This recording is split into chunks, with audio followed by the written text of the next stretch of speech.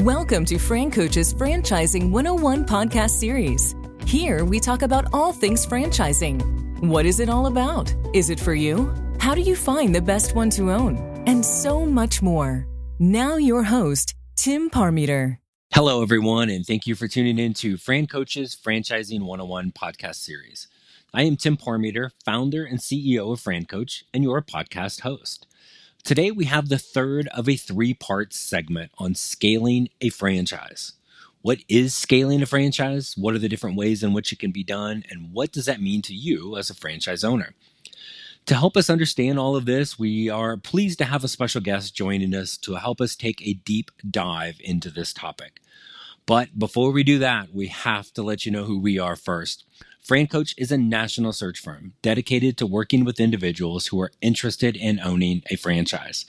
We are partnered with over 500 of the top franchisors in the country, spanning nearly 60 industries. Our goal is to help clients find the absolute best franchise for them to own. And our goal of the Franchising 101 podcast series is to help educate people on all aspects of franchise ownership. So that's a bit about us. Now let's talk about how you can grow your franchise. To help us with this topic today, we are very excited to have a special guest. Mr. John Doblbauer is the Director of Franchise Development for Grounds Guys. And Grounds Guys, if you don't know them, they are a full-service lawn care and landscaping franchise and one of the 17 U.S.-based franchises that are part of the home service giant Neighborly Brands. John, thanks for joining us today. Perfect, Tim. I'm glad to be here. Absolutely. Well, good. We're looking forward to picking your brain here, and this is again kind of part 3 of our series on scaling a franchise and how to do that. And we want to talk a little bit about this, but first, I always want to point out that not every franchise owner has the desire to grow and expand their franchise beyond one unit. And we want to make sure people know that is 100% okay. Some of the happiest franchise owners we've ever run across are single unit owners, and that's hitting your goals. That's perfect. But for many people, the desire and want to grow bigger is definitely there. And the long-term benefits of doing so are there, but rarely do people understand what that looks like. Our first 2 segments in this series, first we discussed how a non-retail-based franchise can grow, and then in part 2 we talked about how to scale a retail or a brick-and-mortar franchise. But today is the one that people don't think about very much, and that is becoming a multi-brand franchise owner. It sounds a little crazy, but this happens, and probably a lot more than people realize. Wouldn't you agree, John? Yeah, no, absolutely. It's so it's actually one of the things that Neighborly was kind of built on, Tim. You kind of alluded to the fact that we have these 17 different service brands. But the reality is, in my mind, there's really kind of 3 ways to grow a franchise. One, you could do it sort of geographically, right? You could go and pick up more territory and kind of expand the footprint. Number 2, Tim, you could go through and open the same concept, but just in a different market, in a different city or whatever that looks like for you. But the third way that people don't think about is opening a different concept in the same market that they already have different customers. And so that's one thing that Neighborly has done really well. In fact, I'll tell you a story, Tim. Our current CEO, okay, his name is Mike Bidwell. He's actually well known as being the first franchisee within Neighborly to own multiple concepts. He owned a Rainbow International, which is our fire restoration brand. And he also owned a plumbing franchise called Mr. Rooter Plumber, and ended up being wildly successful, sold those businesses, and then moved corporately with us. So it's been in our DNA since the very beginning. Awesome. No, that's cool. And obviously there's a couple of different ways to do this, right? And one of the reasons, and again, thank you for being on with us today, but one of the reasons we wanted to talk, because we know it's very common with Neighborly. And again, 17 different home service brands. I mean, some people, probably even myself, would be like, how do you get 17 different things within a home service? But there's really that many different kind of niches within it. Obviously there's some synergy when it's two different home service brands. If I trust you to come into my house to fix something, repair something, build something, fix my AC, I might also trust you with something else, right? So you get that kind of shared marketing, but some of the economies of scale from a marketing and staff and resource perspective comes into play a great deal with this as well, correct?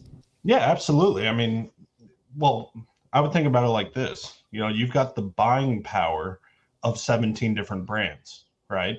So, and I know specifically I'm talking about the home service space right now, Tim, but the reality is Neighborly has 4,500 different franchise owners across all those different brands, right?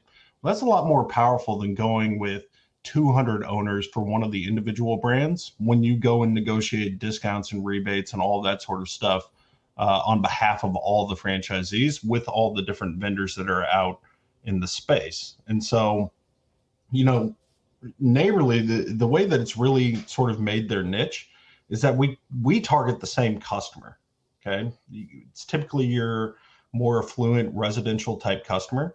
And a good example would be like Grounds Guys, the brand that I represent. We're a full service landscaping brand, but our target customers are the exact same customers that you would get with the Mosquito Joe, right? We're still doing the services on the outside of their home. They're still the same client. They still don't want to be going out and doing these services on their own, or sometimes they can't do these services on their own, and they're still all essential services. So I think that there's definitely some correlation when you combine the industry experience itself. But to your point, Tim, it's not just that. I mean, a lot of people want to go through and diversify into completely different things. So whether it's a Grounds Guys landscaping brand to get that consistent cash flow and that recurring revenue, and you don't have the brick and mortar establishment, so you don't have the high rent cost and all of that. Maybe that's one aspect. And then on the completely opposite side of the spectrum, you want to go and start a Taco Bell, and you want to have the brick and mortar establishment, and you want to put the sign up and kind of if you put it, they will come, that sort of mentality. And the reality is you can do both in franchising. That's one of the very powerful things about franchising. Is once you learn the different systems that they have in place, right, from the franchisor's perspective, it's really pretty easy to scale. And really I know it's cheesy when we say this sometimes, but the sky is the limit, right? And it's funny you mentioned the Taco Bell. We had some guys we worked with a couple years back, and people sometimes think that maybe want something bigger, but can't quite do it yet.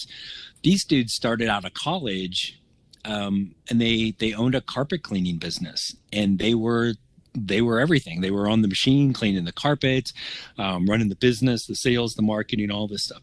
And it kept growing, and then they're hiring people, and they were expanding.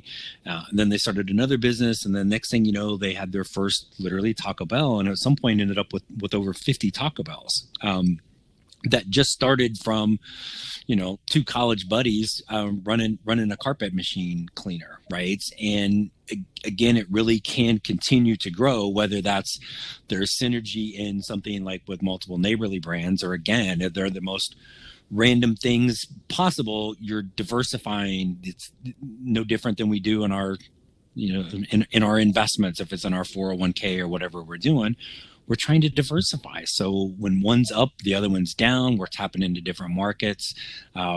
It's real to me. It's maybe the most exciting way people can grow their business. And then to me, one of the cool pieces of this too, just as you grow, always want to look at kind of what that exit strategy is, but the legacy aspect can really come into play with this as well. Getting family, getting kids involved with one or more of the businesses down the road as well. Is that something you guys see with Neighborly, or just even with your experience in franchising, that you see happen quite a bit in that situation? Yeah, absolutely. I mean, here's the reality.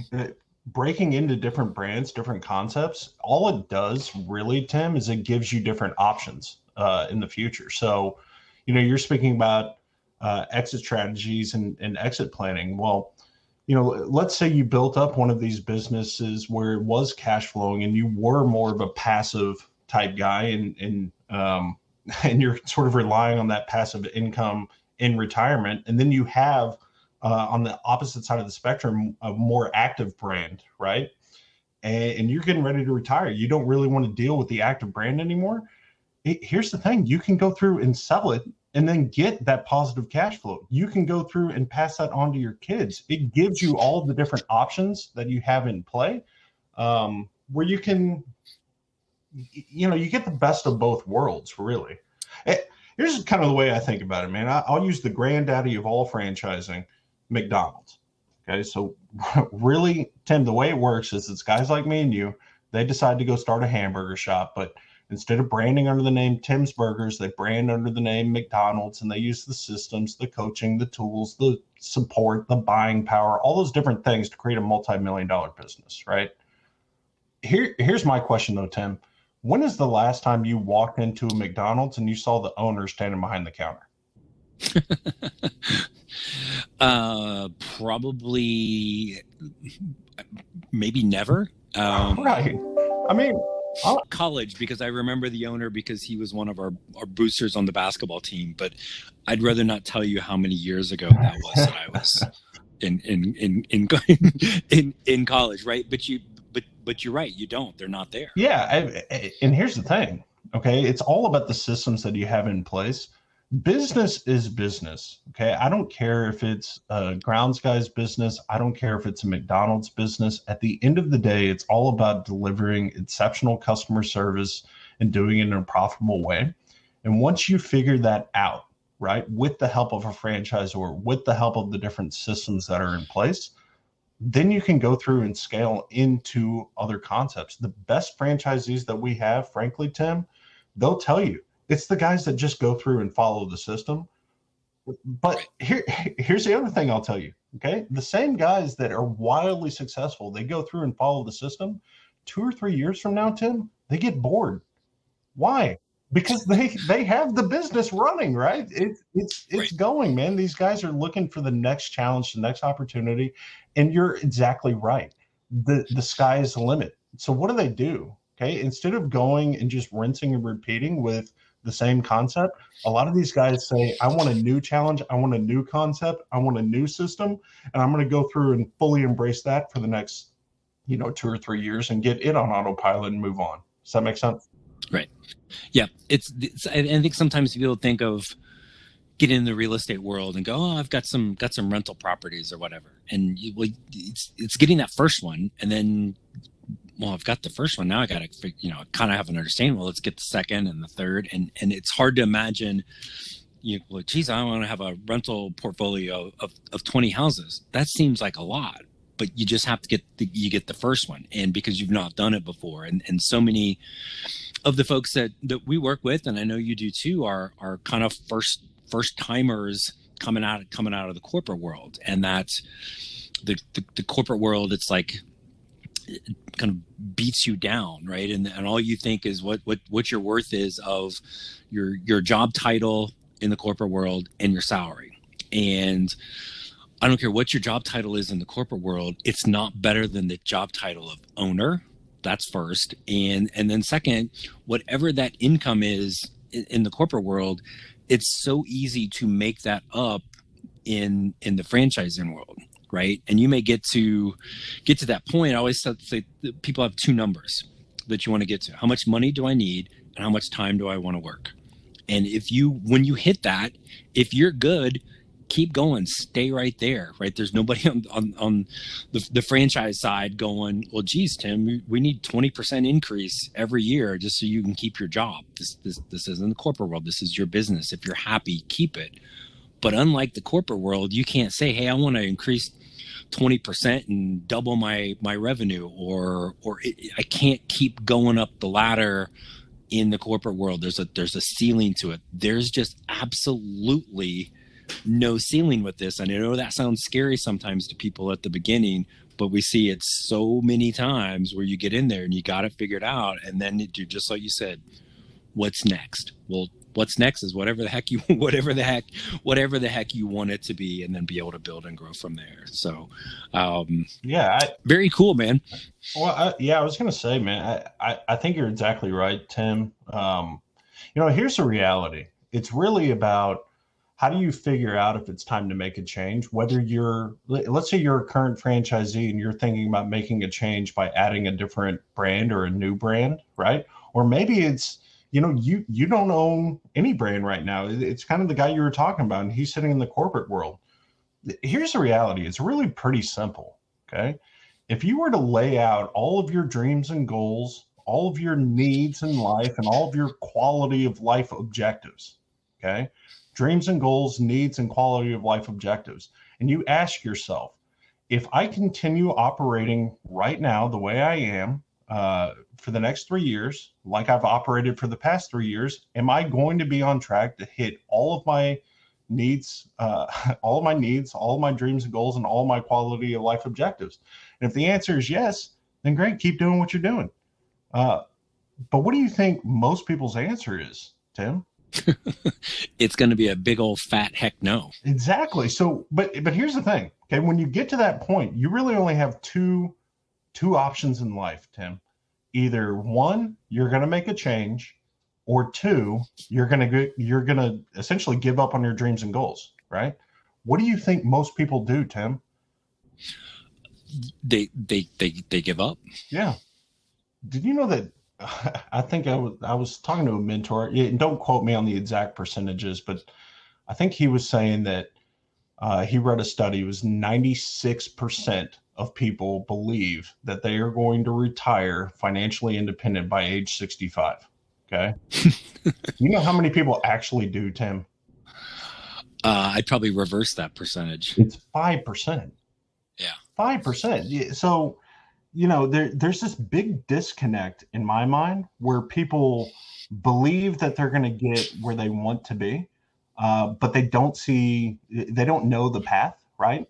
And 9 times out of 10, what's standing in their way is just false assumptions. False assumptions like, I can't make more money with the franchise than I make in my corporate role because I'm making, $300,000 in my corporate role.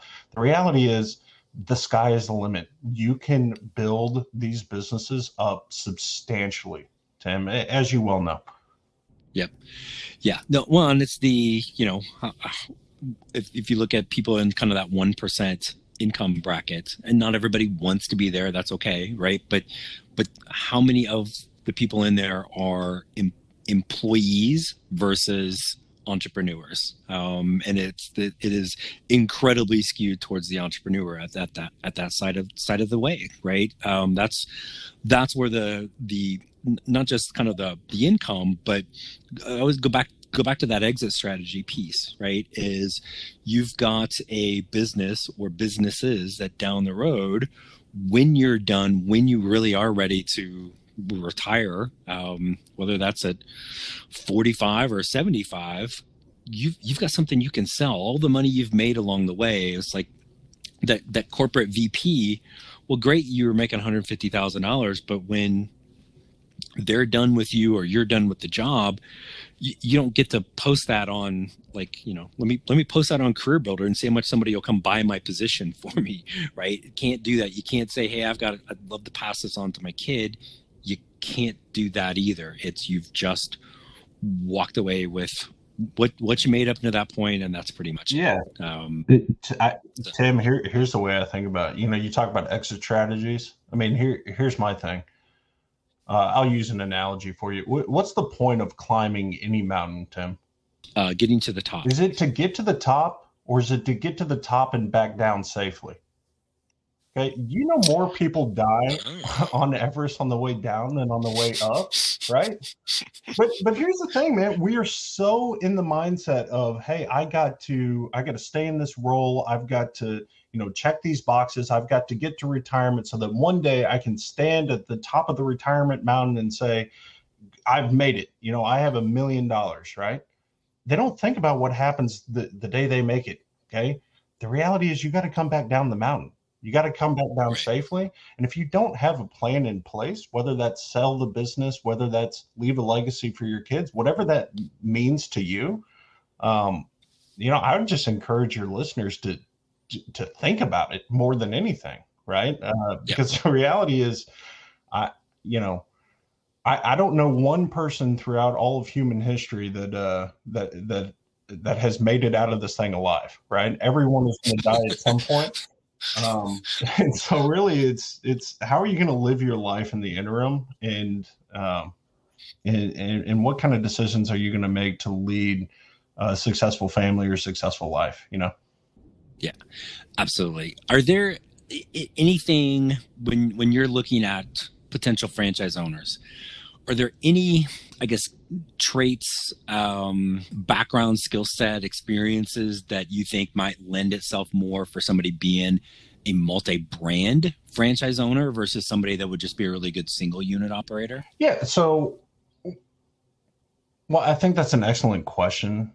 Here's the reality. I think people that are good single unit owners could be good multi-unit owners, could be good multi-concept owners. I think it kind of relies back on your goals and what you ultimately see for your life.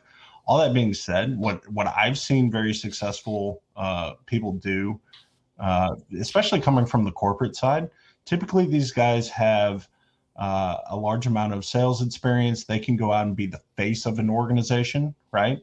And then they can be a people person. They can go and drive teams and do all those sorts of things. It's not necessarily about the individual industry, in my experience, Tim. It's not necessarily about the individual industry. It's not about the technical experience that are involved in, mowing grass or whatever the franchise concept is. It's more of a mindset of, hey, can I go out and be that client-facing people person? Because if you can do that with the grounds guys, very likely you can do it with Mosquito Joe. Very likely you can do it with Taco Bell and everything else. Make sense? Yeah, totally. And then I think that's, then you just roll it into leadership. And because essentially as you're growing and expanding, you better be able to build a really good team that can represent what you want with the business. And you said it towards the beginning, like, the biggest reason why somebody's going to be a successful franchise owner has nothing to do with anything that's on their resume. It's, can they follow a plan? Will they follow a plan? Because you already have it laid out as the franchise. Find the right match and then basically don't screw it up, right? So, which is sometimes people can get in their own way on that, but it's really that simple with all of this. So, John, cool stuff, man. I appreciate you talking to us and about this. And it's one of those things where I think it's for people thinking of franchising or even wondering if it's the right fit.